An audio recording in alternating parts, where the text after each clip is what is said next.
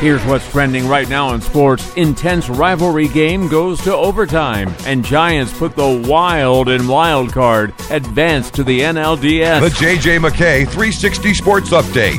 Now, J.J. McKay. Checking this morning's public opinion, and a headline hit me. Let's feed him to the sharks. Let's feed him to the sharks. No, different headline. It said the last time the Chambersburg and Central Dauphin field hockeys met, it was a bloodbath. Literally. Yep.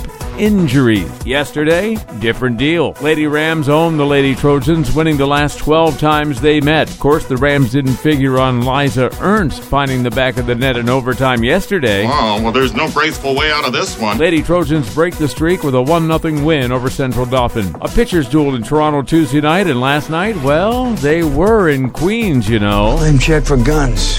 Tough joint. Madison Bumgarner had all the pitches working. A hero in a time of crisis. Tossing a no-hitter of the Giants through 6. 23 consecutive scoreless innings for the Mets ace. So, still scoreless until the Giants' 9th. A high drive into right center field. Going back is Bruce. Still going back. Adios! Pelota! It's a 3-run homer for Connor Gillespie. The great John Miller on KNBR. Connor Gillespie hit only 6 homers all season. His 7th was huge. To be able to come in a situation like this, you know, I can't thank this organization enough. So they're off for Game 1 of the NLDS. Giants and the Cubs in the Windy City. Tomorrow night, Johnny Cueto versus John Lester. 9 p.m. Eastern, first pitch. The American League's 2-division series get underway today in Texas and Cleveland. The Rangers will send Cole Hamels to the mound against Toronto's Marco Estrada. Red Sox will go with 22-game winner Rick Porcello against Trevor Bauer of the Indians. That's sports. I'm the coach, J.J. McKay, for First News.